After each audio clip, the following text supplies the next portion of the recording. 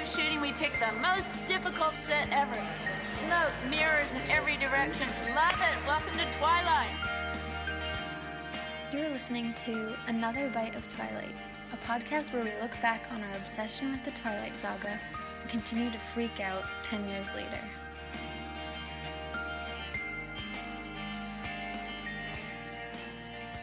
Hi guys, Hello. happy Twilight Tuesday. How have you been? How have I been? How have our listeners been? And how have you been, Mel? Yeah, I've been good. So if you guys follow us online or have been listening to our recent podcast, we just went to the Forever Twilight and Forks Festival in Forks, Washington. It was crazy! It was amazing. We had the time of our lives. Like, honestly, one of the best experiences of my entire life. You guys have to go. Oh my God. And we just got back the other day. We're still pretty jet lagged and pretty tired and adjusting to real life. Yeah. We have so much to talk about that Oh my God. it's daunting. And Should we tease like what we're going to talk about? Yeah, yeah. That could be cool. Tease it, Mel. Well, we're going to talk in our next episode about some of the actors that we met, the cosplayers, some urgent Robson updates that we learned. Urgent information. Information, some gossip about the actors and the cast. Yep. Some funny stories. And Involving things that will shock some of the actors. Involving what? Some of the actors? Yeah. Yeah. So much. My brain is so jumbled because I'm trying to remember so many things and write it down. There's just so many memories, so many things to talk about. It was just a surreal experience. It was crazy to be in Forks and with other Twilight fans and people dressed up. And to do it justice, we're going to do a whole episode just talking about, telling our story about the festival. Yeah. So stay tuned for that. Today, we're going to share some interviews with some of the cosplayers that we met there. Because if you didn't know, at the festival, it's very unique. They have people dressed up as characters from Twilight and acting as them, like they're in character the whole time. But there's only one of them. So, there's one Bella, there's one Alice, Edward. They're all acting like they're really them. And they look spot on. And for the whole festival, they are that character, basically. And you can, go up and hang out with them or talk to them. And they will act like they are really who they're playing. It's so interesting. Because it's not like other festivals or, conventions, I think, where you'll see, a ton of people dressed as Harry Potter or something. There's only one. So, yeah, it's cool. It's kind of like Disney World in a way. Yeah. And, they stay in character the whole time, which is, at first, is kind of hard to get used to, but they come up to you, and they ask you questions, and if you ask them questions, they respond in character like they are, really Bella, and it was so funny and so surreal. Yeah. And they really think that they are them. We'd be like, yeah. Oh, Carlisle. I just made eye contact with Carlisle. Or oh, Jacob's over there. You really kind of start to think they are them in a way. Yeah. Which I didn't think that I would feel. But when you're in that scene, in that location, it's actually a little bit overwhelming. It is. We were it's nervous. Scary. I was terrified. I was so intimidated to talk to them. Remember when we saw Jacob and Bella walk off together? Yeah. We were several times. What? They were getting way too cozy. It was very suspicious. They were they were hugging, and Edward was just standing there like a loser. Yeah. Or in pictures, I remember thinking wow, Edward doesn't even look like Edward. And yeah, he definitely can't compare to Robert Pattinson. Yeah. But when I would see Bella and Edward standing next to each other, I would be like, oh my God. I know, me too. Me too. It was overwhelming. Yeah. Yeah, just seeing them there, it was just something about it was just amazing. Yeah. I could just stare at that all day. I know. It was so cool. I wish that like I could be around them all the time. I know. But so yeah, we had an opportunity to interview 2 of the cosplayers, and we can share those with you guys today. So our first interview was with the cosplayer who plays Alice, and her name in real life is Victoria, aka V. And so we got to sit down with her and just ask us questions that we were curious about. And we recorded it at the event, one of the events, which was at this place called Fern Acres, and it was outdoors. It was so pretty. It looked like the Breaking Dawn wedding, actually. But there is a part where people were walking by talking in the background. There were just people at the festival. So there's a part of it where the audio is not so great. And overall, our audio might not be so great. So we apologize for that. But it was really a cool conversation. And yeah, she's a fellow Twihard Twilight fan. So she was really cool to talk to. All right. yeah, and here it is. Yeah, here it is. So first, we were just hoping you could tell us a little bit about yourself and how you came to cosplay Alice. Sure, my name is V. I am from Toronto, Ontario, Canada. Cool. I've been a big Twilight fan for more than 10 years, which is crazy. I started reading Twilight after a bad breakup in 2008. I just really needed something to distract myself. And a lot of people at the time were talking about Twilight online because they'd heard about casting information about the first movie. So that's when I first started hearing about it, and I thought, okay, this is clearly about to become popular. Maybe I should read the books, and I love young adult, so I was looking for something new to read at the time anyway. Yeah. So I went out, bought Twilight, became obsessed with it, read it in like a day, and then literally stumbled out into a snowstorm to buy New Moon and Eclipse because that was all that was out at the time. And I was like obsessed, tearing through it. And then I got all my friends to read it and joined some online communities, and they told me, well, when I was reading this, I couldn't help but picture Alice as you. So that's how the idea of cosplaying as Alice first started getting into my head. No way. And then when the first film came out, I was like, okay, I can kind of see it with the girl they cast. Like, we're not twins, but like with the costumes and the makeup, it's passable. Yeah. So that sort of sparked my interest in collecting her costumes and cosplaying as her, especially with encouragement from my friends. So that's really how it started. What do you think, like, what about Twilight resonated with you? Why do you think that you connected to Alice? That's a great question. I actually initially didn't connect with Alice because people kept telling me how similar we were. And because I could see that we were very similar, had similar interests, fashion, event planning, shopping, travel, all things like that. And even the way she spoke, like, I felt like I really resonated with her.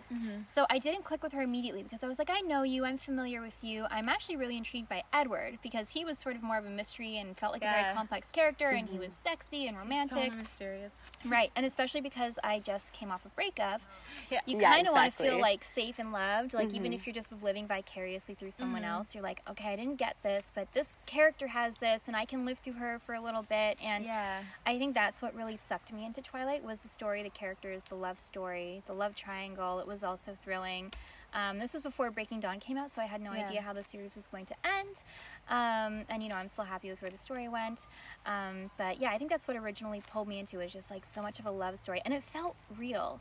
Yeah. I'm into other series. I love Harry Potter. You know, I love Sailor Moon. But I feel like this was the first thing I read that felt like the characters were somebody that I could be friends with, or they were living in a town or a situation that maybe I could see myself in. So That's so true. yeah, I think that's what really did it for me. Yeah. Whoa. I feel the same way. Like, even though it's a fantasy, especially the first movie feels so true to life. Exactly. I know, it feels like it could happen to you. Yeah, and just being here right now, it feels like the movie. And that's really what they want. That's why they host this festival every year, because they're like, we want to make people feel like it's real. We want to give them a safe space to celebrate. 'Cause it doesn't always feel safe to be a Twilight fan. Yeah. And Yeah, that's so true. We talk about that a lot. Yeah, and we saw the documentary and how you guys were all talking about just the backlash that Twilight fans have received and just how strong it is and kind of unnecessarily strong. I agree. Unnecessarily strong. Even in my personal life, I mean, I met my husband You know, we've been dating for 8 years at this point, and when he and I first started dating, his friends knew that I was a Twilight cosplayer and that I was really into Twilight, and they were like, "Are you sure you want to date her? She's a crazy Twilight fan, and she's gonna make you cosplay as Jasper." And I'm like, "Well, if you're not a crazy Twilight fan, why do you know his name?" Yeah. How do you know it's Jasper? That's such a good point. Yeah. So they were just, they were really warning my husband not to date me. Luckily, he didn't listen. Oh my gosh. But there's this stigma, right? Like, if you're a Twilight fan, you're this crazy girl. But So I true. mean, we don't judge people for being into Star Wars or Star Trek or whatever it is they like. So why can't we like Twilight? I know. Yeah, exactly. So, I thought that documentary was really cool, that the angle was kind of about that. And I think a lot of people saw that documentary and were like, wow, I never realized that we were pretty shitty to Twilight fans. yeah, or like, exactly. Yeah. And they sort of viewed the fandom from a different light. They're like, okay, well, actually, these people really aren't that different from me. Yeah. They're just people who love something passionately, and it happens to be something different than what I love. So I think it turned a lot of heads that way. So I was really happy about that personally. Yeah, definitely. We saw, so you've met Stephanie Meyer before. Yeah. What was that like? She's so nice. I met her twice, once in 2013, once in 2015. 2013 was my first year here at Forever Twilight and Forks. It used to be called Stephanie Meyer Day then. Oh, yeah. She showed up with a couple of friends, completely surprised everyone, just Oh my didn't gosh. announce her visit, just literally showed up. Oh my gosh. She was so nice. She took the time to people, like, meet everyone. Oh screaming? my god, people were freaking Oh my It was god. a rumor. They were like, I think Yeah. Stephanie Meyer's here. Like, I heard Stephanie Meyer's here, and she was. And she took the time to talk to everyone. We actually ended up on First Beach in La Push, just around a bonfire with her, just talking, making s'mores with her. She'd Oh never my had gosh. s'mores before. So we like made her s'mores, and she ate them, and she just told us stories. And she came with a couple of her friends, and they were all so sweet, and it was just amazing. And then again in 2015, she had a formal announcement that she'd be here. She was doing a signing event, and it was actually right after the Twilight short stories came out, the Storytellers Project, and I auditioned for a couple of those films to play Alice. Oh, yeah. I didn't get the part in either film, just for logistical purposes and things like that. But I did my own photo shoot from We've Met Before, and I gave her like a photo. I was like, I didn't get into the project, but like I just wanted to give this to you because it was like my own version of it. And she was like, when she saw it, she was like, oh my god. She's like, why didn't they cast you? Oh She's my like, you should gosh. have been. She's like, you look more like Alice than the girl they cast. So that was really nice, but she has always been super lovely. Oh my gosh. Were you super nervous? A little bit, yeah, because it feels like meeting your creator a little bit. Yeah. It sounds weird, but she in this town and to these people is kind of a god. Yeah. So yeah, I it can is see what that. it is, right? And like Yeah. the pandemonium that there is for like meeting the actors, like it's like 50 times that when Stephanie comes in. Yeah. So, Yeah. have either of you met her? No. No, we never have. We haven't met anybody. Yeah, we met Eric. Yeah. Well, this is our first time here, so. Yeah. Yeah. Are you doing your meet and greets after this? Yeah, I Nice. think so. I think I had like a really late group. Yeah. What was I wondering? Oh, so like, what are the biggest tips for playing Alice, or how do you embody her? I think for me, as soon as I get the hair and the contacts and the costumes on and step out the door, I think for me, everything kind of changes. My voice changes, the way I walk changes, the way I carry myself changes. So I think it's really just about embodying the character as you know them to be. For me personally, I'm not really trying to replicate what Ashley Green did. Yeah. Because it's hard. Everybody has their own interpretation of a character, right? For me, I think she's more Pixie than I think Ashley played her. Yeah. Yeah. So for me, I skip a lot. I throw my leg up in photos. Like, I Yeah. just try to be like very dainty, and people seem to like it. And those are Yeah. things that I kind of not invented, but like those are kind of aspects that I put in the character Yeah. and kind of made her individual to me. I So- think how the way you portray her is really how I picture her in the book. Really? Me too. Yeah. Thank you. Yeah. Yeah. I totally agree. Like skipping all the time. Yeah. Yeah. Really happy, and Have you ever met Ashley Green? I haven't. I've spoken to her on what was that platform called? FanMeo. Oh, no I actually way. talked to her twice. Once was of my own volition. I just really wanted to talk to her, get Yeah. some, like face-to-face time and validation a little bit. Like Yeah. she did. She was the character, or she embodied the character, and she played her on screen. And even though I don't take 100% of my cues from her, it's nice to Yeah. be like, hey, I'm out here continuing your work in a different Yeah. sort of way. So Yeah.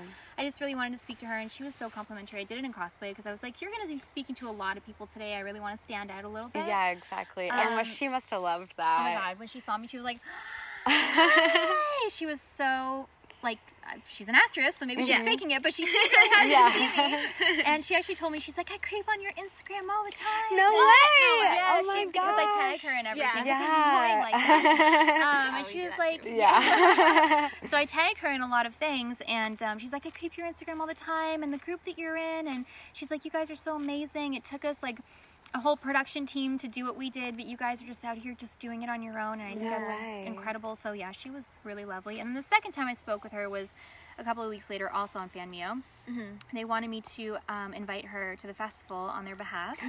So I got to invite her personally to come, and she actually really tried to make it, but she booked a couple of film jobs. And she's filming in New York right now, so she couldn't come, but she and her agents tried really hard, and she actually does want to come. So maybe next year. Next year, that would be huge. Oh my gosh. Yeah, and she actually mentioned FTF on her Instagram stories this morning. Oh, no way. Somebody asked her, they're like, would you ever come to Forever Twilight and Forks if you were invited? And she's like, yes, I would love to. She's like, I tried really hard, but we figured that people are probably busy. Exactly. And you're always going to prioritize like a job, career, booking over. It's not that they don't get paid to be here; they definitely do. But it's like long term versus a weekend, So that makes sense. I was wondering, where do you guys get all the costumes? I mean, I've been collecting Alice costumes for more than 10 years, so I've gotten them on eBay, on reselling sites like Poshmark, from private sellers.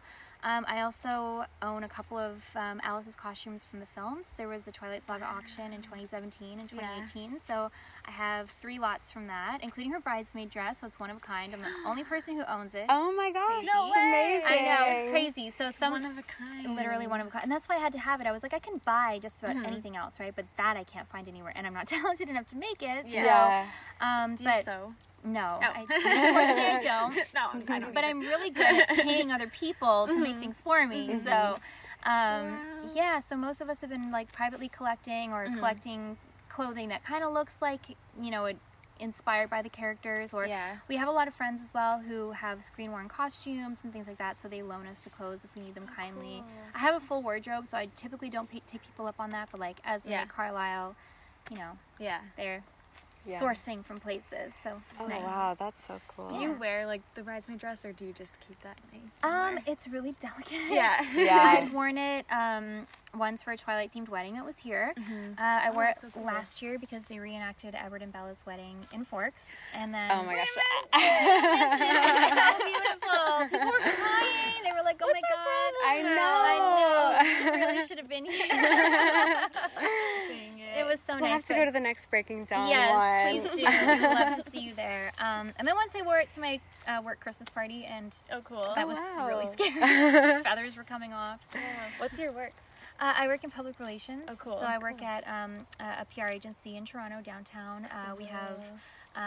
it's part of a global agency structure, so we work with some global clients. I can't say who or what the agency is, but I work in communications, making other people look good. So cool. Speaking of costumes, what's your favorite Alice costume? My favorite Alice costume has to be her gray dress from the first film. I love that one. Diane von Furstenberg dress. I just feel like it's a very iconic look. We see snippets of Alice before that, but we really are introduced to her character in that scene where Bella's meeting the Cullen family. So, I think that has to be my favorite one. I love that. That's probably mine too. Said that. We had an episode about fashion. We said that. Like, that's the Alice outfit. Alice. People, even if people aren't Twilight fans, or if they say they're not Twilight fans, they're like, Alice. It's iconic. We have a few more rapid fire questions. Okay. Just a few fun ones. Do you prefer the books or the movies? The books. Yeah. Cool. 100%. I think so too. We just reread them and was like, oh my gosh. Yeah. I hadn't read them in a while. Like, this is amazing. Yeah. I'm not a worshiper of the actors or anything. Yeah. So for me, it's really about the story and the characters, and not so much the people playing them. Yeah. Yeah. Team Edward or Team Jacob? Team Edward. I agree. All the way. No offense, Team Jacob listeners. Favorite soundtrack? Twilight. Cool. Yeah, gotta go OG. Yeah. Favorite book or movie? Twilight and Twilight. Well, I'm telling you, we I'm agree. OG all the way. Yes, Yeah. so are we. I love Twilight too. So, in one more question is, well, maybe not the my I last have another question question. is they changed Alice's hair Uh-huh. in Breaking First Dawn. movie. Yeah, first movie is my favorite one, if that's Yeah, the question. yeah. Because I like the flippy style. I think it's the most pixie-like. Yeah. In Breaking Dawn, I feel like she looks a little bit like a soccer mom. Yeah. Like it's not that she herself... I can see that. It's not that she herself aged. She's always beautiful. Yeah. But the styling Yeah. aged her, I think. Yeah, a little less like eccentric. It's just because I we were agree. saying that like there's nothing crazy about No. having like a pixie cut. Like it's pretty Exactly. normal. Exactly. Yeah. Yeah. I like the spikes. I like that in the first film she looked more like an eclectic art student. Like Yeah. she was like the fun, spunky one who you'd Totally. see in art class or band or something. So I always liked that. Alice is a fashionista, but that doesn't necessarily mean that she's dressing designer all the time. I can see her mixing designer pieces with H&M pieces or with vintage Yeah. pieces. She's Oh, that's so thrifting a lot. interesting, yeah. I can see that, you don't have to spend $1,000 on every outfit to be fashionable. You can mix Yeah. and match from every place. So maybe you're wearing a Diane von Furstenberg dress, but you're mixing it with a bolero from, the 1950s or something like that, Yeah. and jewelry that you bought at a thrift shop. So Yeah. Especially that's- since she's been alive for a long exactly, time. Yeah, like to me, that's what exactly. fashion is, and I think they embodied that best in the first film. Mhm. And in the end, it was just anthropology. Not that I don't love I didn't even know anthropology, that. but Yeah. like this is Michael Kors. Like most of Yeah. her stuff is from Anthropology. That's This so being- interesting. I'm wearing the gray coat from New Moon that she wears in Volterra. So it's all very like high-end designer pieces. They had a Cool. bigger budget, but I think they could have leaned more into the she's the weird one. Yeah. Yeah. fashion, right? You Oh, said that too, definitely. didn't you? Yeah. Yeah. I totally agree. I guess my last question, maybe just what's your favorite memory from the festival? Oh, Or I one like of that. them. That's really hard. I think one of my favorite memories actually happened last year. Sorry, you missed it. I was actually at Edward and Bella's wedding. So it started off with the first dance between Edward and Bella, but they were really nervous, well, specifically her. So actually, the Cullen couples came in and kind of did synchronized dancing around them. And we didn't I really love plan it that, that way, but yeah. it just we just all happened to be moving in motion with each other, and we were dancing around them. And as Jasper was spinning me, I could see people's faces, and they were so happy, and some people were crying, and they Oh were my just God. like so happy to see it. So that was such a really great memory. I think it felt really real to people Yeah. in that moment. So it's certainly surreal for me. So Yeah. that was really fun. Oh, wow. Yeah. Dang, I'm So happy hearing about it. I know. It's cool. I know It's it's really true. fun. Really awesome hearing all Yeah. these stories. Yeah, Yeah. we'll It's definitely like have we to. didn't know about it. Yeah. Yeah. Yeah. You should totally interview the festival directors and things like that. We would like Yeah, to. we would love to. We've been Yeah. having such interesting conversations with people. I'm like, I wish we recorded that. I You know. could totally do like a fandom series here or something. Yeah. Yeah, we should. Yeah. Well, we won't keep you any longer, but Thank Thank you you so so much. much. Photo. Yeah. So that was was our yeah. interview with V. Yes. That was a really nice interview. Unfortunately, they were taking a group picture at the time, and so we caused her to miss the group picture, which I felt I know. I awful felt about. so bad. Yeah, but she was so nice about it and said oh, they're just gonna Photoshop me in, which I hope is true. Oh, that sucked. They should have waited. Also, I'm pretty sure it was scheduled for 2:30, and they took it at 2:28 or something. Yeah. Couldn't have waited a second. I Oh, know, she was well. running over. She missed it by a few seconds. There was a girl Yeah. waiting by our podcast to tell her that they were about to take the picture, but I thought she was just a fan of the podcast and wanted to watch it. I thought he was just a fan of Alice. Yeah. Oh, yeah. Just thought she wanted to see it live. I think she was a friend Yeah, of she was hers, watching. I so- thought she was just watching. Yeah. Yeah. No, but V was so nice, and you guys, if you Mhm. there's a documentary out there, we should share it because it's kind of hard to find, but about the festival. And as Alice, she is amazing. She's just spot on. Mhm. She skips around and her little voice, and she looks just like her too. And Oh, they used to have 2 Alices last year, but I'm happy that they only had 1 because I think that she was just amazing. I couldn't even picture a competing Alice character. They had 2 Alices? That's weird. Yeah, last year they did. Hmm. No, but we were saying, I think you felt this way too, Mel, that I liked her, no offense, Ashley Greene, but more than Ashley Greene as Alice. Yeah, me too. So small and Mhm. quirky. And that's kind of what she said in the interview, what she was going for, like a little bit more eccentric. Yeah. She's exactly how I pictured. And she just felt so genuinely compassionate. Mm-hmm. Oh, I like how she agreed with a lot of the same things that we did. Yeah, that was cool. But she was cool to have at parties and stuff. We'll tell you guys about it next time. And the reason we're splitting it is just because we're tired from the trip and this is going to be a big episode to recall everything, so we want to give ourselves more time. Yeah. But at the parties and everything that we went to, she was just a great person to have there as Alice, because, I mean, she did a great job as Alice, and as a person, as a character, she's just so friendly and, like, easy to talk to.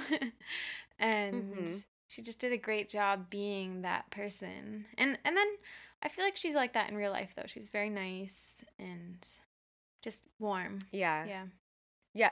On the last day, we got to see her really out of character, and she was so cool. Oh, she was so cool. She had this pink hairdo and this like yellow jacket. She just was so gorgeous and so sweet. Oh my god, she really felt like a friend. Like, I genuinely wish I could see her again. I know. I wish too. Ugh. I feel that way about so many people we met that weekend. And it's like you realize, I only saw them for like 3 days or something. But I know. feels like more. I guess that's how camp is. Yeah. I know. It's like you were there forever. Mm-hmm. In a good way. Yeah. So then we also had the opportunity to interview the woman who plays Aro, and her name is Chandra in real life. Mm-hmm. She, another just amazing, amazing person. Like, we cannot say enough things. I mean, you'll hear her story and you'll learn just like how compassionate and caring and wonderful she is. Mm-hmm. But it was such a pleasure to talk to her as well. Mm-hmm. And yeah, she plays Aro, but she's really convincing. She has the whole outfit, the hair, the sideburns, like the whole thing. She's amazing at the voice, being a little creepy but also charming. She's really good at it. And we're gonna share that documentary somewhere. So, and here is the interview. Okay. Well, thanks for joining us. I was wondering if you could introduce yourself to our listeners and just tell us a little bit about who you are and what you do at the festival. Of course. Good evening, listeners. My name is Chandra. I play Aro of the Volturi for FTF up in Forks, Washington. This year I am a part of the planning committee. There are 8 of us total. A little bit about myself is I live in Salt Lake City, Utah. I am an advanced EMT. I also went to school to study mortuary science, so I trained to be a funeral director. Yeah. That one always makes people go, did I hear you right? Like, Oh my gosh. I used to do 911 dispatch, and I'm getting a degree in healthcare management. Wow. So I've been married for just over a year. No kids, but one kitty. Cute. I know, she's cute. So, you play Aro. I do. Mm-hmm. And I don't even know where to start. I guess I'll start with this one. So, we've talked about him on the show before, about how he's such an interesting villain because he isn't explicitly evil. And we were wondering what you make of his character. Do you think he has good or bad intentions? Ooh. Aro is a very, very multi-dimensional character. And that's one of the reasons I'm really drawn to him. But something I say when I'm at the festivals, people say to their kids, like, oh, look, it's Aro. He's the bad guy. Yeah. And I always say, I'm an antagonist, not a villain. Because That's so true. every story has their antagonist. That's so true. I know. It makes it, and then it makes everybody go, oh, yeah, I guess, okay. Like, she's not evil. But, I mean, if the story was written from the Volturi's perspective, the Cullens would be totally out of line. Yeah. Yeah. I mean, crazy out of line. Like, who do these people think they are? Like, Yeah. Yeah. But Aro, so it's frustrating because he doesn't have a lot that is canonically written about him. The Illustrated Guide says that he was born in Greece. He was born in about 1300 BC, so he is just over 3,000 years old. Wow. Insane. I can't even imagine being that old. Yeah. Like, he's seen everything, you know. If you believe in such things, I mean, he witnessed the birth of Christ. Yeah. He was there for the fall of Constantinople. He was there for, the rise and fall of different countries and all these wars and the colonization of, crazy, crazy stuff. But he is, interesting in the way that Michael Sheen portrays him, because Michael Sheen makes him a little bit of this, like, tortured genius a little bit. Yeah. Where he puts on this really cheerful, funny, happy facade. But there are moments in the movie, if you pay attention, where he'll kind of turn away from people and he has a really serious face on. And that's what clues me into the fact that, okay, he's not really crazy. Yeah. He's just putting on this, like...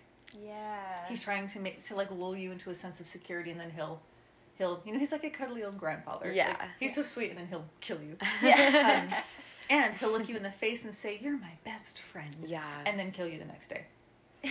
So I think that he has a little bit of that going on. But just imagine the sheer burden of knowing everything that anyone has ever thought all the time. That's so true.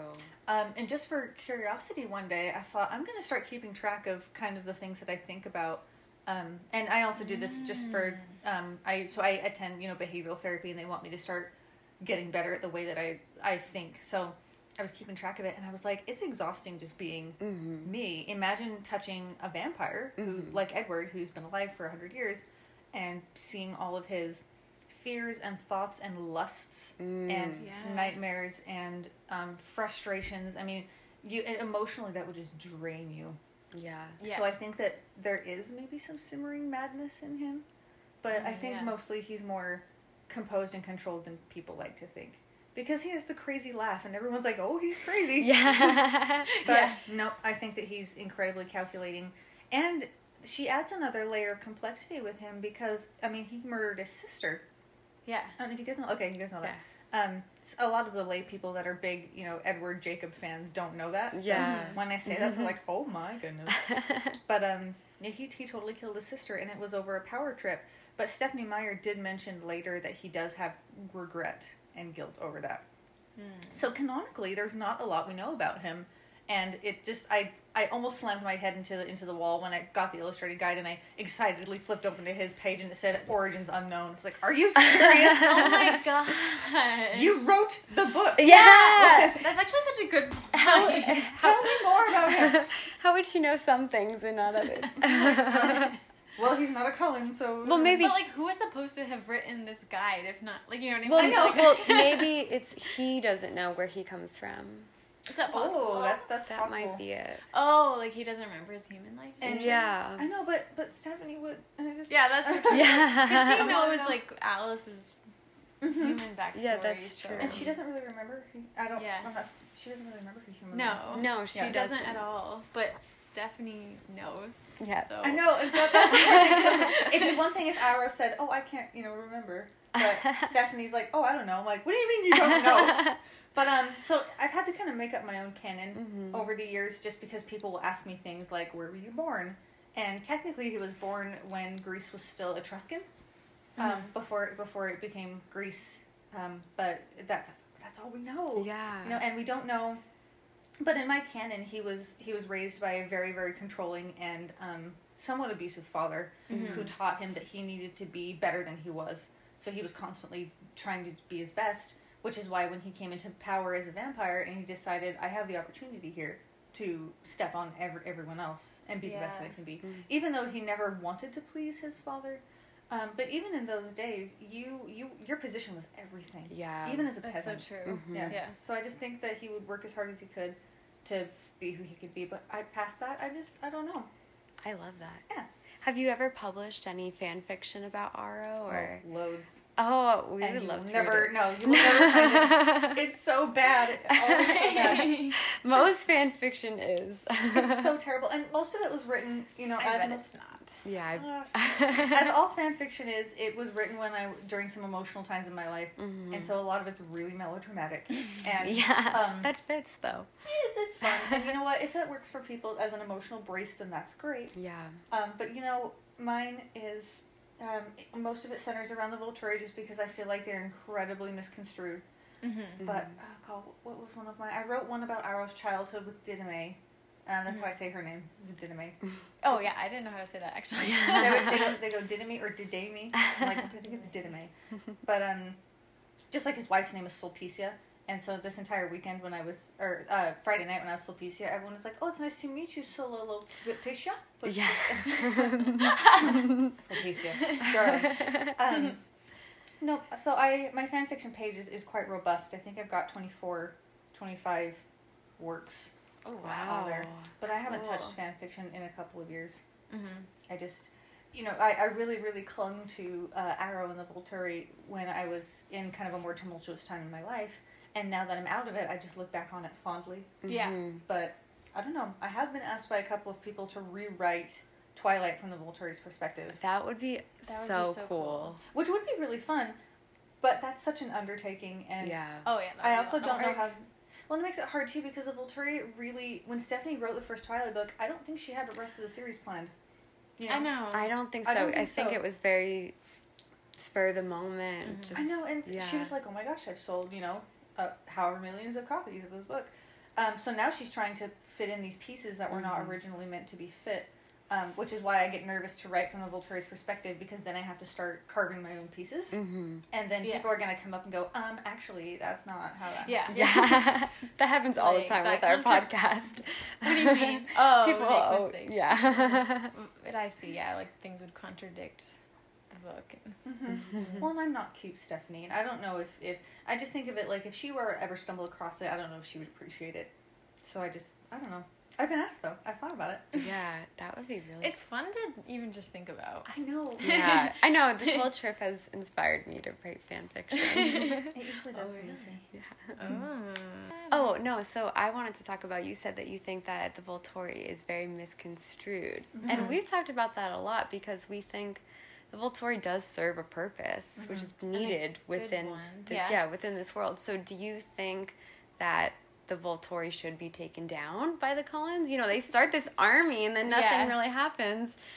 Or do you think that, they are needed? I definitely think that, and I know that we just said that they're not, but I think they're a necessary evil. Yeah. And I just use that phrase because it's a common colloquial phrase. But I was really irritated, actually, when I was watching the movies, and the Cullens are like, we have to get this army together to take down the Volturi. And I know that wasn't their intent. I know they were like, these are witnesses. Like, but I've always been Team Volturi, so I was like, who are these peasants? What are you doing? No, but on a serious note, I think that the Volturi definitely serve a purpose, but I do think that purpose has been somewhat warped through time and the lust for power. Yeah. And I have to be able to admit that, even though it makes me so sad. But Arrow has maybe gotten a little big for his britches. But at the same time, though, I mean, people don't know this, but Arrow, and Stephanie said this, Arrow kept an immortal child and studied it for about 10 years. I didn't know I that. didn't know that. Yeah. Back, I don't remember when. I think it was in the medieval times. I'm not sure. Actually, when they touched on it in the movie, I was like, oh, that's really interesting that they would give the Volturi credibility like that. Yeah. But he kept it and studied it for a little while, and he saw that this thing was dangerous. Like, this thing would have a temper tantrum and level a village. Yeah. So no wonder they all got their heckles up when Irina says, like, oh, there's an immortal child. They're all like, like, oh no. So I think in a way they're completely justified, but I think the idea of wanting to wipe out the Cullens because of a mistake like this is strange. But I also understand that they needed a climax for the movie. Yeah. So that's kind of... Yeah. And I know it's in the book too, but in the movie they take it so much further. Yeah. I really think that if this had occurred in a more realistic universe, I think that probably they would have asked Carlisle, Bella, Esme, and Renesmee to come to Volterra and like have like a trial or have like a hearing That would have been actually super or interesting. something like that. The only downside to that is because nothing is simple with Arrow is none of them would probably leave. Yeah. And he'd probably ask for Alice to come too. That would have been very interesting too if Volturi kidnaps the Cullens and that's our final story. Yeah. Stephanie's like, And the wolves have to go save them. Yeah. and then they all became Volturi in the end. I really like that. I know, and I mean, Arrow he would totally use Carlisle as a bargaining chip. And I think he and Carlisle have history, as most people know. I just think that he would keep him here and be like, oh, your family misses you. Well, if they come here, they can still... Yeah. And poor Alice would be separated from Jasper, and I think that Alice would do whatever she would need to protect her family. Yeah. So, yeah, I mean, but getting them to come to Volterra would be would be hard. And you saw in the movie when they were forging passports for Renesmee Jacob, I honestly think that they probably would have just sent off Renesmee Jacob to hide forever. Yeah. They would constantly be on the run. Yeah. Rather than come to Volterra. So That'd be kind of cool. I don't know how that would have played out. Interesting. So many possibilities. It could still happen. I mean, they're still there. True.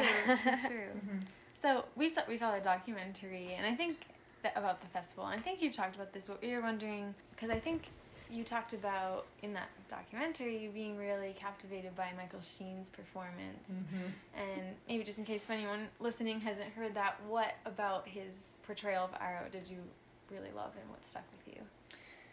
Oh man. Okay. So it's a little bit of an embarrassing story. So when I was in high school, I was living with an undiagnosed disorder and a mental illness, and so I was having a rough time all through high school, and I didn't realize that it was not normal to feel the way that I felt. I thought everybody felt that way, and I was like, man, life sucks all the time.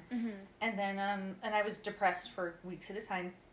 My mother and my sister were Twilighters, and they were watching the casting of the movies. They were keeping track of all of the like events, and they were excited about it. And every time they brought up Twilight, I was just like, stop talking about this book that I don't care about. Like I didn't enjoy the books. I didn't care.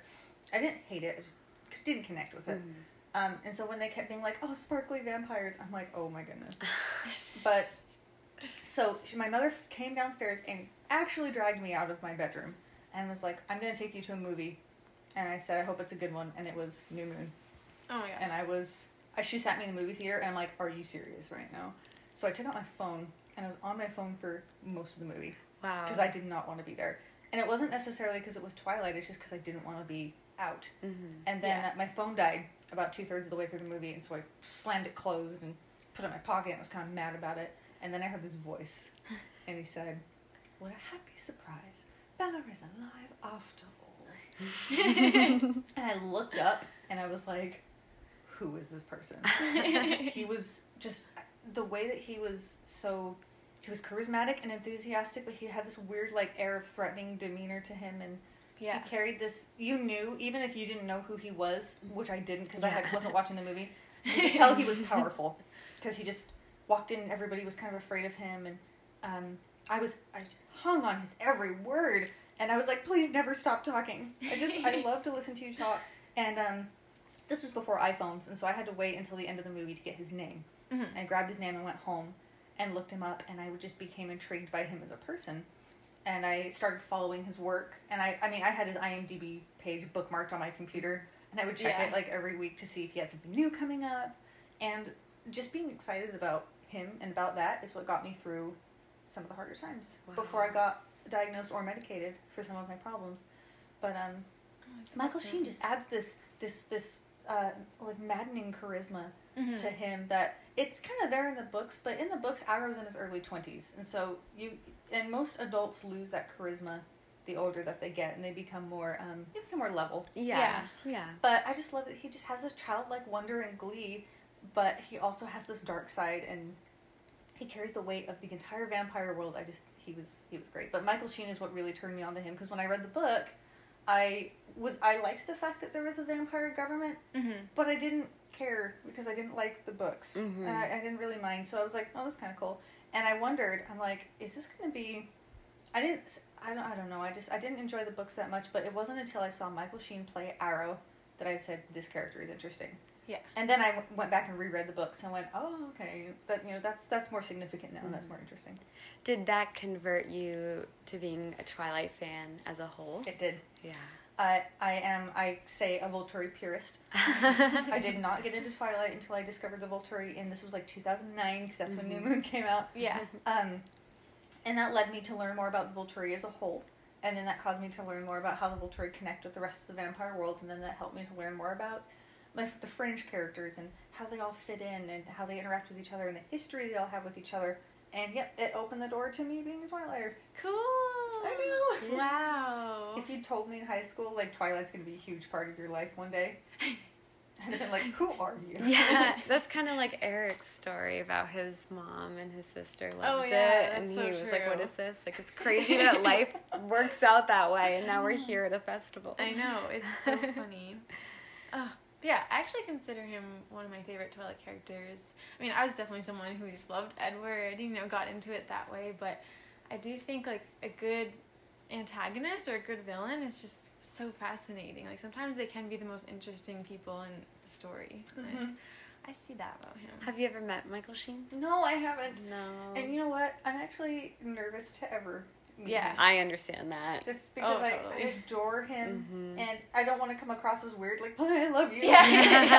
That's what we've said about, like, Kristen and Rob. Like, I don't even know if I do want to meet them. Well, there's a part of me that's terrified that he'll ever find my cosplay. Because he's going to be like, okay, weirdo. So I'm like, sure, He might I'm have. sure someone has shown it to I know, him. that's what I'm There's like. probably someone who he knows. Maybe. Well, he favorited Yeah. a tweet in 2014 that I was in where I was dressed as Arrow, which No way. was cool at the time, but it's mortifying to me now because that was the early version of that costume. It was not right. Like, and everyone says it looks so good, but I just see the cracks Yeah. in that costume. I'm like, mm-mm. Oh, I'm sure it looked good. Thank you. Yeah. And so then we were wondering, when did you start coming to the festival, and how did you get involved? How did you hear about it? What's that whole story? So, I did not know that Twilight was a huge fandom. It was just kind of something I kept private. And, a lot of my friends and family also did not like Twilight, and so I wasn't like a big Twilight or anything like that. And so I was with somebody at the time, and they said, there's a Twilight festival they do in Forks every year. We should go this year. And I was like, cool, you set it up, I'll come with you. Mm-hmm. And then they said, we should dress up. Like, that'd be kind of fun. And I've always loved dressing up. Yeah. Yeah. And I said, oh yeah, that sounds kind of fun. And so the two of us got our costumes together, and we came up to Forks in 2014. But I'm not one to, as J.M. Barrie would put it, I don't do things by halves. Mm-hmm. So I'm like, well, if I'm going to dress up as this character, I need to embody the character. Yeah. So I started studying him and his, I started mimicking his body language and things like that. And so the two of us came up, and we both just kind of were crazed fans, I guess, like crazy people. And we cosplayed, and I was contacted in 2016 by Lissy in the Chamber of Commerce, and she said, we really liked you. Would you like to come back in an official capacity? And of course I was just delighted. Yeah. Like, me? Like, little old me? Yeah. I'll come back, but 2014 we just came as fans. Oh, cool. Wow. And this was back when it was still Stephanie Meyer Day. It wasn't Forever Twilight and Forks yet. Yeah, it was just an interesting experience. And I look back on those pictures fondly because that was a great time. And look at all the many opportunities I have now.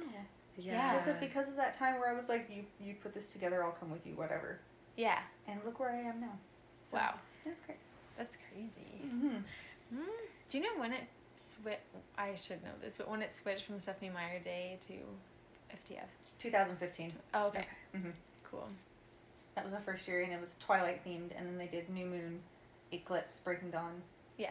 Because they were doing the 10-year anniversaries. And then this year was New Moon themed again, but that's because it's the 10th anniversary of the film. Yeah, that makes sense. Yep. And we haven't talked about the theming for next year, but I think we're going to try. And that's why we did the Volterra Sister Cities this year. Mhm. Yeah. Because we really wanted it to be, because we did New Moon 2 years ago.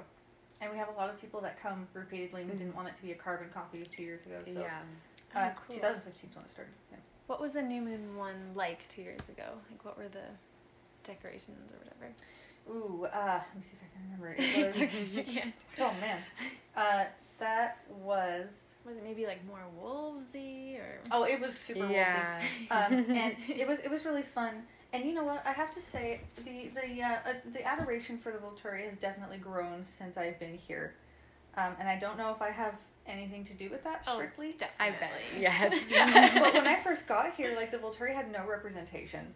And Oh. yeah, it was because everyone was like Team Jacob, Team Edward, Team Bella, or Yeah. like Team Charlie, and Yeah. all the events were like Edward or Jacob, like that whole thing. And then I said, well, why don't we do? Oh, that's what we did. We did a masquerade, Oh, for cool. Volterra. and I was so excited because I didn't think they were gonna do anything like that. And I said, oh no, Saturday night's gonna be a masquerade in Volterra. And it was really, really fun. I wore my 1790s with the frock coat and the Oh, that's so cool. and a cravat, and I had a mask that I made and on a stick that I made, and it was really, really fun. So, yeah, that was what. But ever since then, things have been a little more Volturi involved, and I think that that's also because they have me, who kind of annoys everybody with, "Hey, we can make this Volturi if you wanted to." But it's been really fun to see how the evolution of the fans' understanding of the Volturi has changed just since they've been a little more in the forefront of things. Yeah. Mm-hmm. That's really cool. Yeah. Whoa. Oh, one of our questions was, have you met Stephenie Meyer? I have not met Stephenie Meyer. That's okay. And this is a funny thing because I mentioned this in the documentary, but so I grew up in Utah, and Utah is very, very Mormon-centric. Yeah. Okay. And the Mormonism is a bit of a smaller community because a lot of people know each other, because we all tend to kind of live together in our own little, like, clubs, I guess. Right. And I babysat for Stephenie Meyer's first cousin, who was also her very good friend. Oh, I remember you talked about that in the documentary. Yeah, and her I won't give too much information, but her name was Melanie, and she lived 4 houses up from me, and she had 3 little kids, and I babysat for her, like, once a week for, like, a really long time. Oh, wow. And so I got to watch her kids grow up, and it was really, really fun. And her and my mother were also friends because they were in our church together, and they used to walk at night. And that was when she broke it to my mom. She said, my cousin's writing these vampire books. No way. That's so cool. But we That's had such a small world. no idea what it would become. Yeah. You know, it wasn't like, oh, that's amazing. We were like, vampires? Yeah. Like, okay, fine. Like, oh, that's cool. So when I tell people that, they think that I'm vying for, like, oh, I know Stephenie, or I know. You know what? I've never met her. Yeah. And she's super nice. I've read some stuff from her and, like, notes, and watched a lot of the behind the scenes stuff, and she's super nice, and everyone says she's super nice, but I have not met her. And the year she came in 2015, I couldn't come. No, I was heartbroken. I'm sure she'll come again, and I'm sure she knows all about you and has man, seen all the pictures and everything. I don't know. I'd love to talk to her about that and be like, so tell me more about Arrow. Yeah. If she says I don't know, she better come prepared. Origins unknown. Oh my gosh. Hi. That's so funny. So, what is it like, hour to hour, day to day, being a cosplayer? It requires a lot of time and a lot of patience and prep work. And not only that, but it requires a lot of love, which is something that my cute husband just doesn't quite understand. Because I really do work on it all year long. I'm doing repairs, or I'm going to build a new costume. And the one costume that I don't have of his that I'd really like to have is the flashback to the medieval sequence when they kill the immortal child. Yeah. And he's got that beautiful big, it's not called a necklace, I can't remember what it's called, but it's draped around his shoulders. And it's very medieval. It's very English. I remember that. I like it. But in order to do something like that, I have to shop for coupons for fabric, because that's going to cost crazy. I design and usually cut the fabrics myself, but I don't usually do the sewing. And that's just, my hands are too shaky, and it takes a little bit too long, and I am bad at it. I can repair anything, but I can't make, so if someone's done it once, then I can go back and fix it. But I have a cute little friend that helps me out with all of that. Oh, nice. I feel like I'm constantly restyling and rebuying wigs to try again. And this year I decided to reshape his sideburns, and so there's always improvements that can be made. Yeah. And not only that, but I don't know if you're referring to Twilight specifically or just cosplay in general. It could be in general, yeah. So I do a lot of charity work. I work with an organization called Millie's Princess Foundation. We are a 501c nonprofit, and we do a lot of hospital and hospice visits for little kids. Oh. And not only that, but I'm involved in the planning committee of our big event that we do every year called the Royal Ball. And we have kids come from Primary Children's, Huntsman Cancer Institute, St. Mark's. Last year we had, I think, 1,300 or 1,400 people show up to our event. And a lot of these kids are terminal, which means that this is the only year we're going to see them. So we work as hard as we can to make it as special as possible. So cosplay has taken over my life. If I'm not doing princess stuff, then I'm doing Arrow stuff. And if I'm not doing Arrow, then I just started doing Edith from Life and Death. Oh, yeah. If I'm not doing Edith, then I'm doing other things. And I just got inducted into the Cosplay Hall of Fame in Salt Lake City. No For way. Utah. Yeah, in their FanX convention. I know. I was like, me? What me? Oh my gosh, that's amazing. I know. Congratulations. Thank you. There are 4 of us in there. But now that I'm in there, things are just going to get worse, because we have to do, I say worse, busier. Yeah. Because I am involved in putting together service projects once every 3 months, and they're all cosplay related. Wow. So I have no idea what I'm going to do for my first one. But cosplay has taken over my life. Wow. That's just amazing that you do that. I mean, that's probably takes a lot of just, I'm sure it's emotionally hard too. It can be. You know, when you have, and I think that's part of the reason I love this festival so much is because I see the guests at this festival the same way I see my kids. I see those little kids as they're just excited to see you, and they want this to be a special experience whether they know it or not. But it can be emotionally exhausting, especially when the parents will come up and start telling you their story. Yeah. There are things, and this is about to get really sad, so just let everybody know. Kids at the hospital will have what we call funeral parties, which is when they are about to take their child off life support.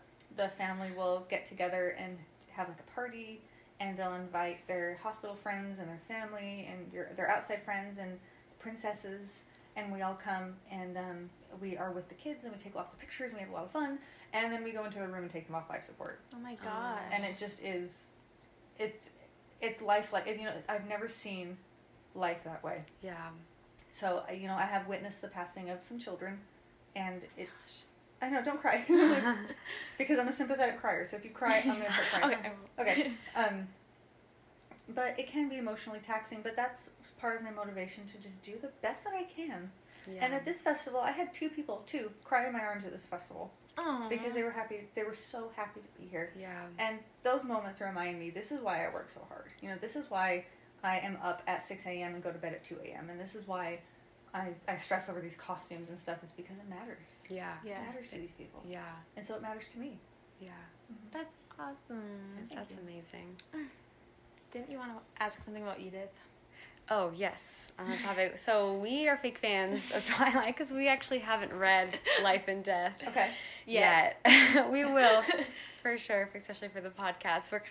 I'm at least a little bit scared. Well, I think that would be cool, actually, for the show to be reading it for the first time, live. It's hard for me to wrap my brain around it.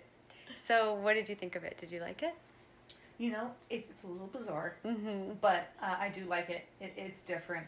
And the foreword, so make sure you read the foreword by Stephanie Meyer, because she talks about why she wrote it. Yeah. And it's when you read it through that lens, then you're like, okay, this is more interesting, rather than like, okay, she flipped all the genders except Riley for no reason. For no reason. My favorite part, though, is when the 10th anniversary of Twilight came out. I just love that she gave us this thing that nobody asked for. Yeah. That's what everyone's been saying. And everyone's like, Midnight Sun, Midnight Sun, Midnight Sun. What is this? Yeah. Oh, it's a gender bent in Twilight. And everyone's flipping through it like, thanks? Question mark. But yeah, it's a little bizarre for me. But that's just because I'm so familiar with the Cullens as they are. Canonically in Twilight, and so when they start flipping the names are what got me. It's probably when Rosalie becomes a Royal, Alice becomes Archie, and Carlisle becomes Corrine. Oh my gosh, and so many characters too. And I'm just like, you couldn't pick like, you know, Robert. Yeah. Like Royal. Okay. Oh yeah, I know. I thought that too. So that's my weird thing. Is it's like I don't mind that the story's different, and I don't mind that because it's a cool alternate reality. But I couldn't get over the names. Yeah. Every time they're like, Archie called me, I'm like, oh my gosh. Archie. It's almost like you have to think of it as a completely different story in really itself. Do. You have to step aside and pretend that you haven't read Twilight for the first time. Because if you have, then you're trying to connect all the plot elements. Yeah. But don't do that. Yeah. Okay. Good advice. Just read it fresh. That must be crazy to write, too. Cool. So, what would you... I'm sure you have a ton, but if you had to just think of one right now, what's a favorite festival memory of yours? So I mentioned one in the documentary that was really, really touching to me, but as I've said earlier in this podcast, I had some mental illness issues that weren't taken care of, and so I suffered for a long time because of that. So I had a girl come up to me last year. She left a comment on my social media, but she came up and asked me for a picture that year. And to me, she was just any other fan. You just came up and she seemed pretty okay, and I gave her a hug and I kissed her hand and said, my goodness, you look absolutely lovely, and gave her a twirl, and she said, you know, would you take a selfie with me? I said, absolutely, and we took a selfie, and then she walked away, and then on my social media she left this comment that said, I have serious social anxiety. I came out here by myself because nobody I know likes Twilight, because I wanted to come to this festival, and I skipped the first two events because I was nervous to go, and then I came out to the dance and I met you, and you made me feel welcome and happy and cheerful, and I just thought that was so sweet. That is so sweet. I was like, that's so nice. But I love, love, love when people bring their kids. Yeah. because they're so fun to play with. Yeah. Yeah. Because the adults will banter back and forth with you, but the kids just think that you're the weirdest thing ever. But they're so fun to dance with, and the festival memories. I think I love the aftermath of after the festival happens, and I scroll through my social media and I see how many people have made new friends that they are so close with. Yeah, I know, we've met so many people. And it's just, I'm like, that's my favorite part is that it's connecting everyone together. That's what makes me happy. So it's not a specific memory, but I like watching people connect over Twilight. That's so sweet. I know. I feel like we've been meeting people and like really connecting, and I don't know. I'm not so great at like putting myself out there myself, and I feel like usually making friends takes some time. But I feel like this weekend has just been. It's so like crazy. summer camp. Yeah. Okay. Fast rapid fire questions. Okay. They don't have to be fast, actually. You can elaborate on them, but they're simple questions. Would you rather have a new Twilight book or movie?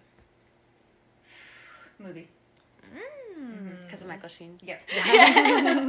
Cool. If they recast Arrow, I'm not going. Yeah. I gotta say it, Edward or Jacob. You're gonna make me pick? Okay, and I say that because I cannot describe the depth of how much I do not care for either. Yeah, I You have to pick. Okay. Pick someone. I would probably have to pick Edward, but that's because I would find Jacob's immaturity annoying after an hour.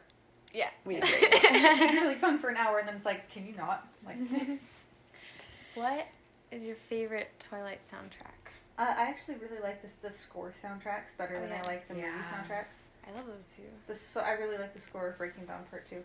Cool. Mm-hmm. Awesome. And what did I say? I can't read my own handwriting. Oh, your favorite book in the Twilight series and your favorite movie. Ooh, okay. I think my favorite movie is probably Breaking Dawn Part 1. I don't like Part 2 because I watched my favorite get his head pulled off. And I'll tell you more about that in a second. But favorite book, probably the first one. And that's just because I can't duplicate that feeling of wonder and that feeling of excitement after I got more into Twilight. And I'm like, okay, I'm going to give this a second chance. And I gave it a second chance, and I really enjoyed it. Yeah. And I've never felt that way reading a book after that. Like a fiction book, you know. And they keep saying like, "Oh my gosh, you're gonna love this book. You know, it's just up your alley. It's vampires and werewolves and stuff." And I read it and I'm like, "It's not. It's not the same. It doesn't. Yeah." I totally agree. I feel the same way. But when I went and saw Breaking Dawn Part 2, I went to the midnight premiere. And I mean, it was just a midnight premiere like where I lived. It wasn't like LA or we did that too. But I actually have this terrible photo. So I started cosplaying Arrow the once before. I said I went in 2014, but I put together the worst costume of him for Breaking Dawn Part 2. So I have a recycled Welcome to the Black Parade My Chemical Romance jacket. Oh my gosh. Like the band stripes.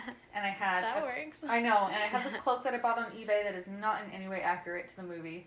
And then I decided to just tie my hair back like he does in New Moon. And I had no attention to detail. It was atrocious.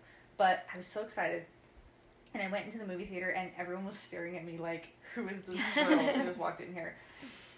So the battle part starts. And oh my gosh. So when Arrow jumps in the air and lands and stands up and has Carlisle's head, I'll never forget the sound of everyone going, I was like, oh no. I knew this was just going to get worse. And it did, and it got so much worse. But, because Carlisle was the only reason I liked the first Twilight book before I really got into it. But then when Arrow got, beheaded. Yes.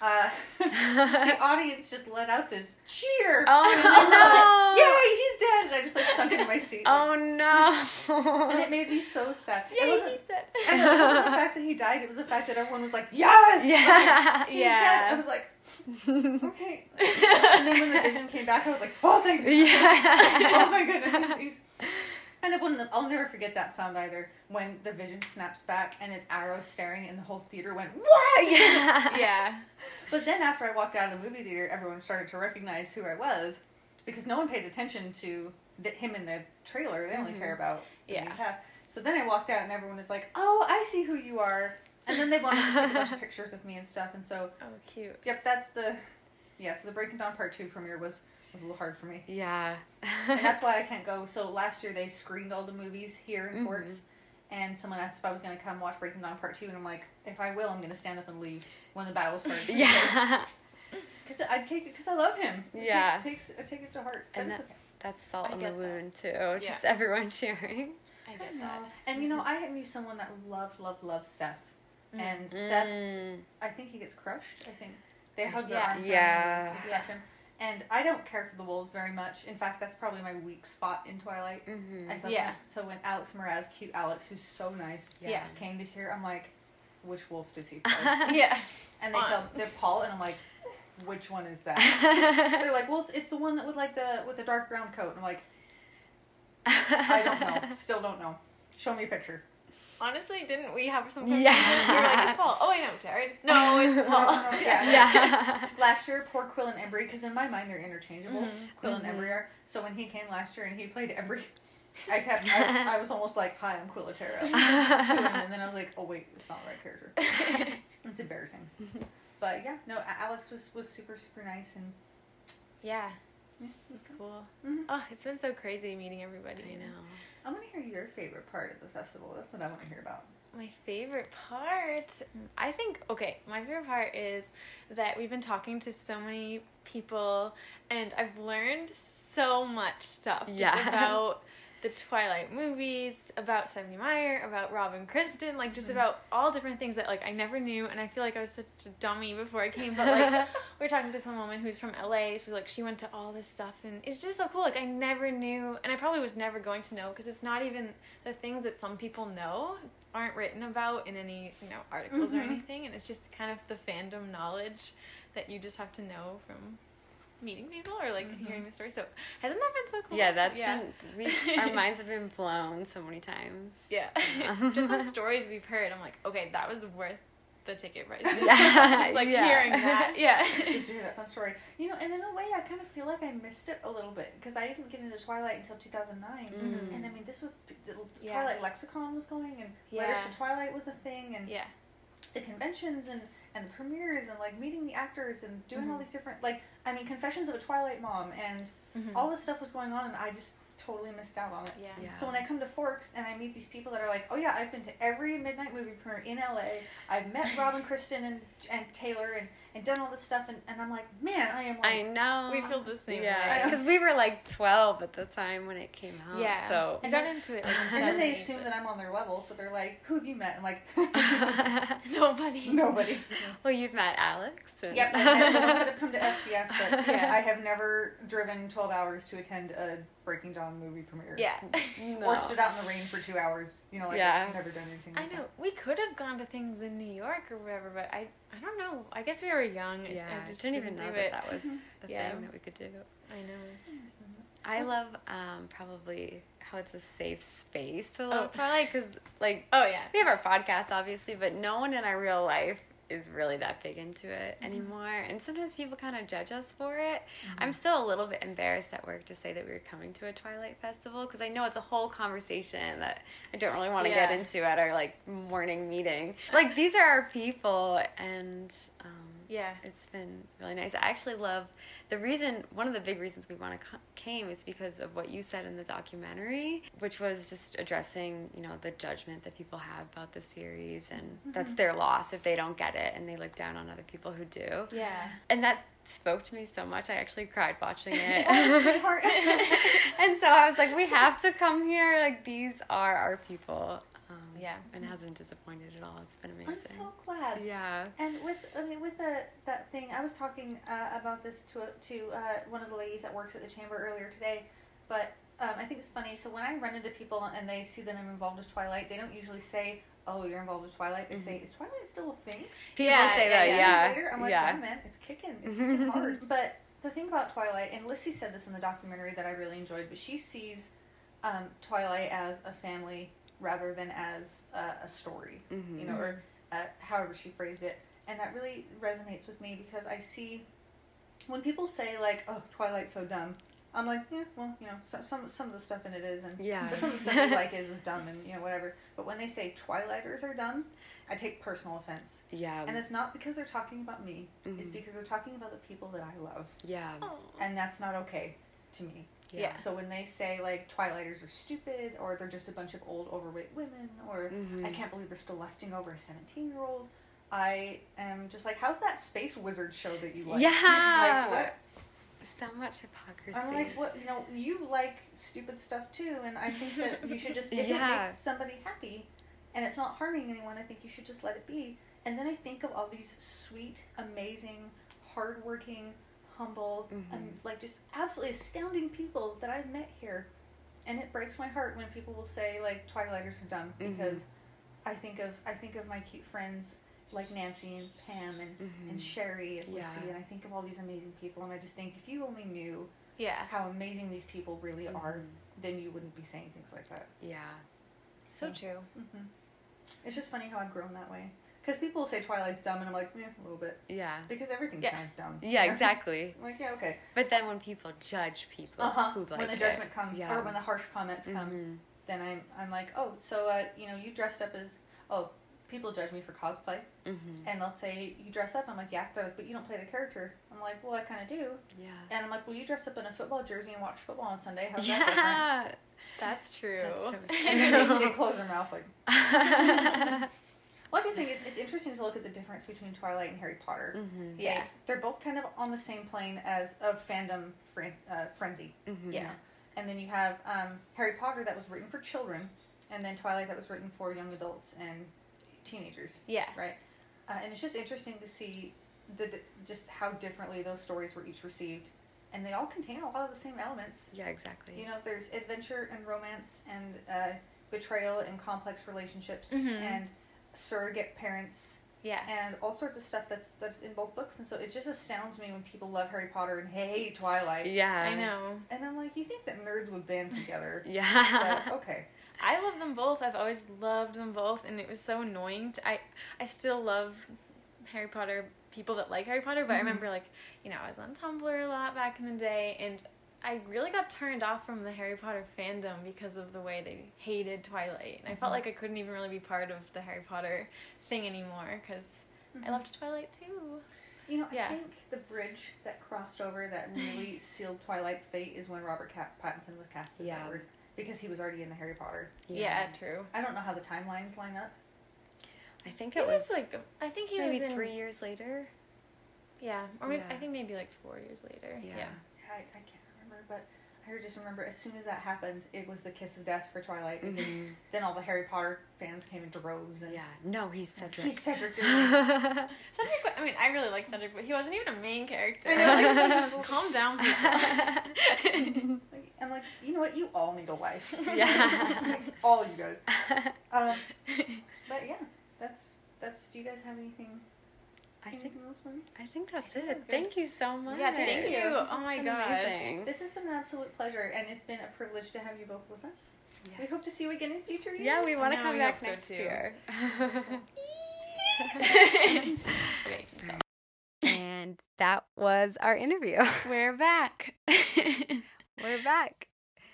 So we recorded that at her Airbnb or her rental house.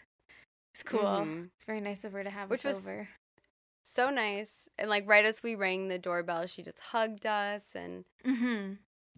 was so nice and like so open and just willing to talk for however long, you know, we were there. She really like wasn't in any rush or anything. Yeah, I know. I felt that. I was like, oh my god, are we taking too much time? I know.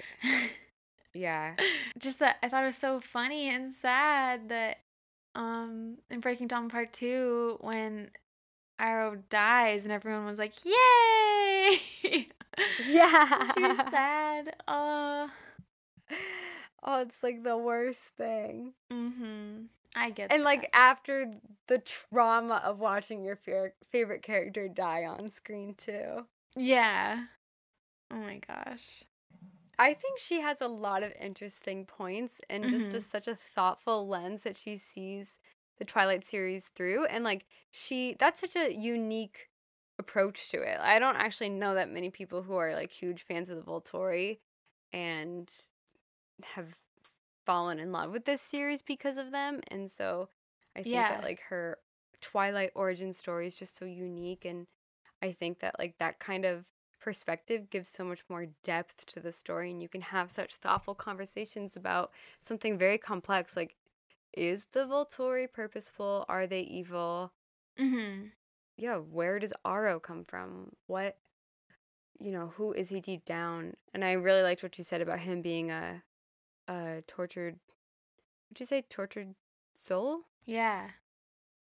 Yeah, when you think about the Volturi more, and if the Volturi was developed a little more, it would make a much more like complex story and world. Mm-hmm. I think they are pretty fascinating, and it's almost like a missed opportunity, I think, that they weren't in it that much, weren't explained that much, They're just kind of like, sometimes seemed like slightly random threat, but I don't know if it's because of her. We saw her that documentary, and she was in it. Like a year ago or something, or maybe even less than that. Maybe I felt this way before, but I'll say that her love for Aro has totally rubbed off on me. I kind of think he's one of my top 5 favorite characters now. I just think he's so interesting. And a really cool antagonist. Yeah. I agree. Especially Michael Sheen's portrayal of him. Mm-hmm.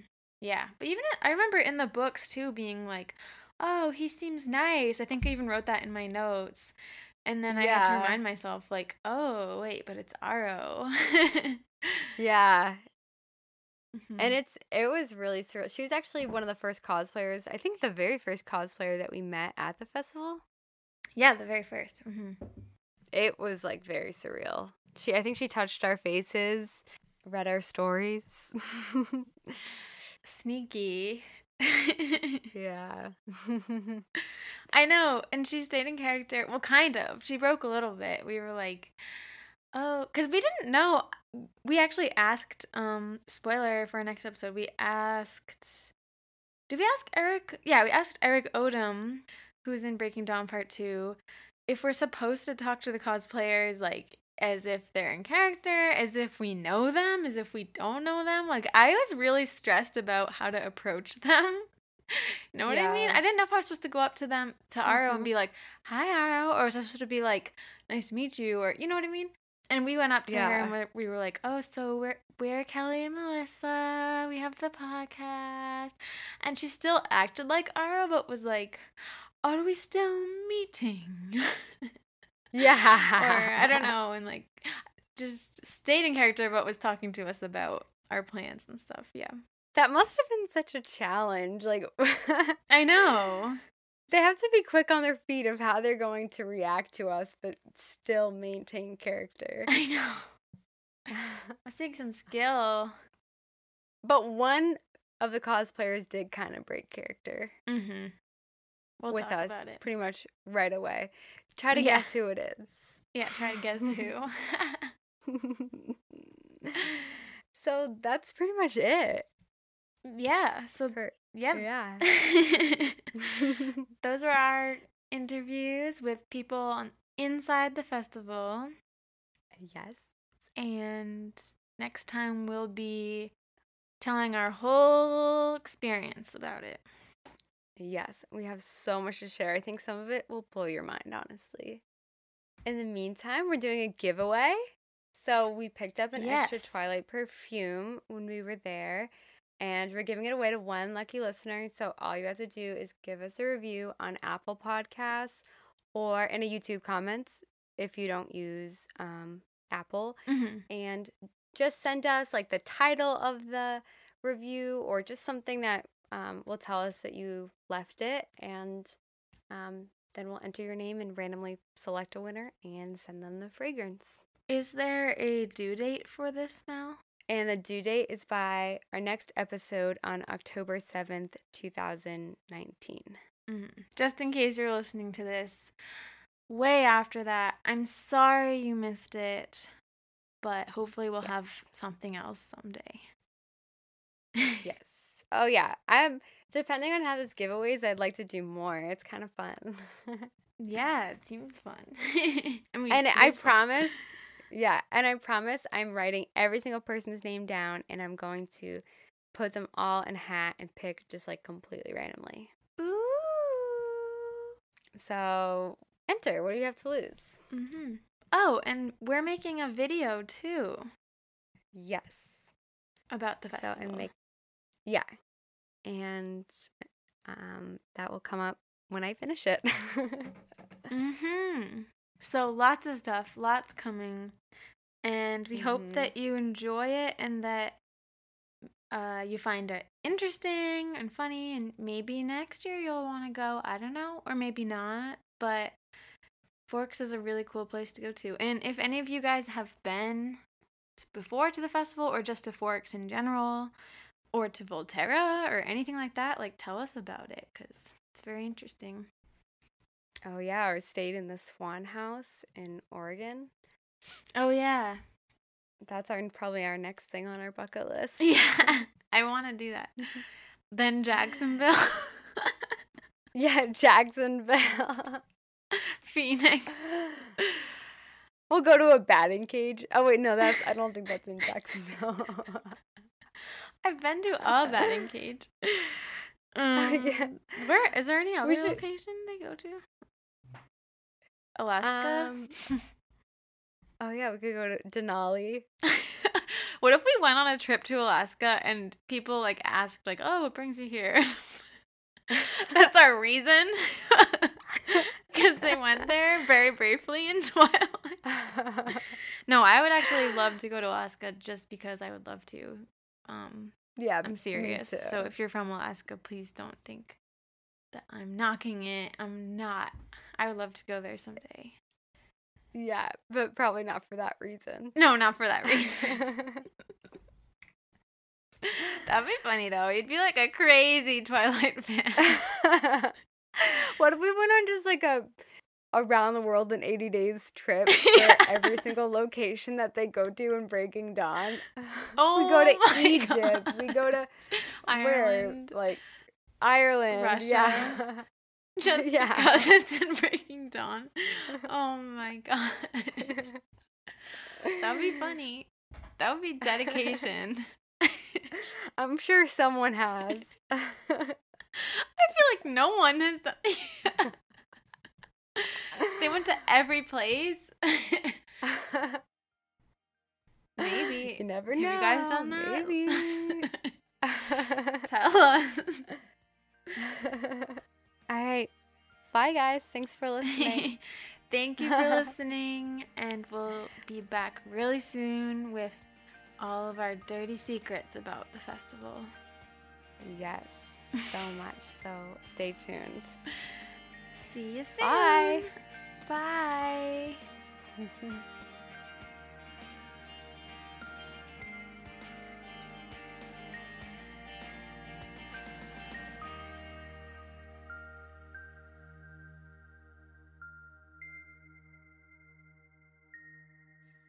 You can contact us at anotherbiteoftwilight@gmail.com or find us on Twitter, Tumblr, and Instagram at Another Bite of Twilight. Theme music is by Traces. See you next time.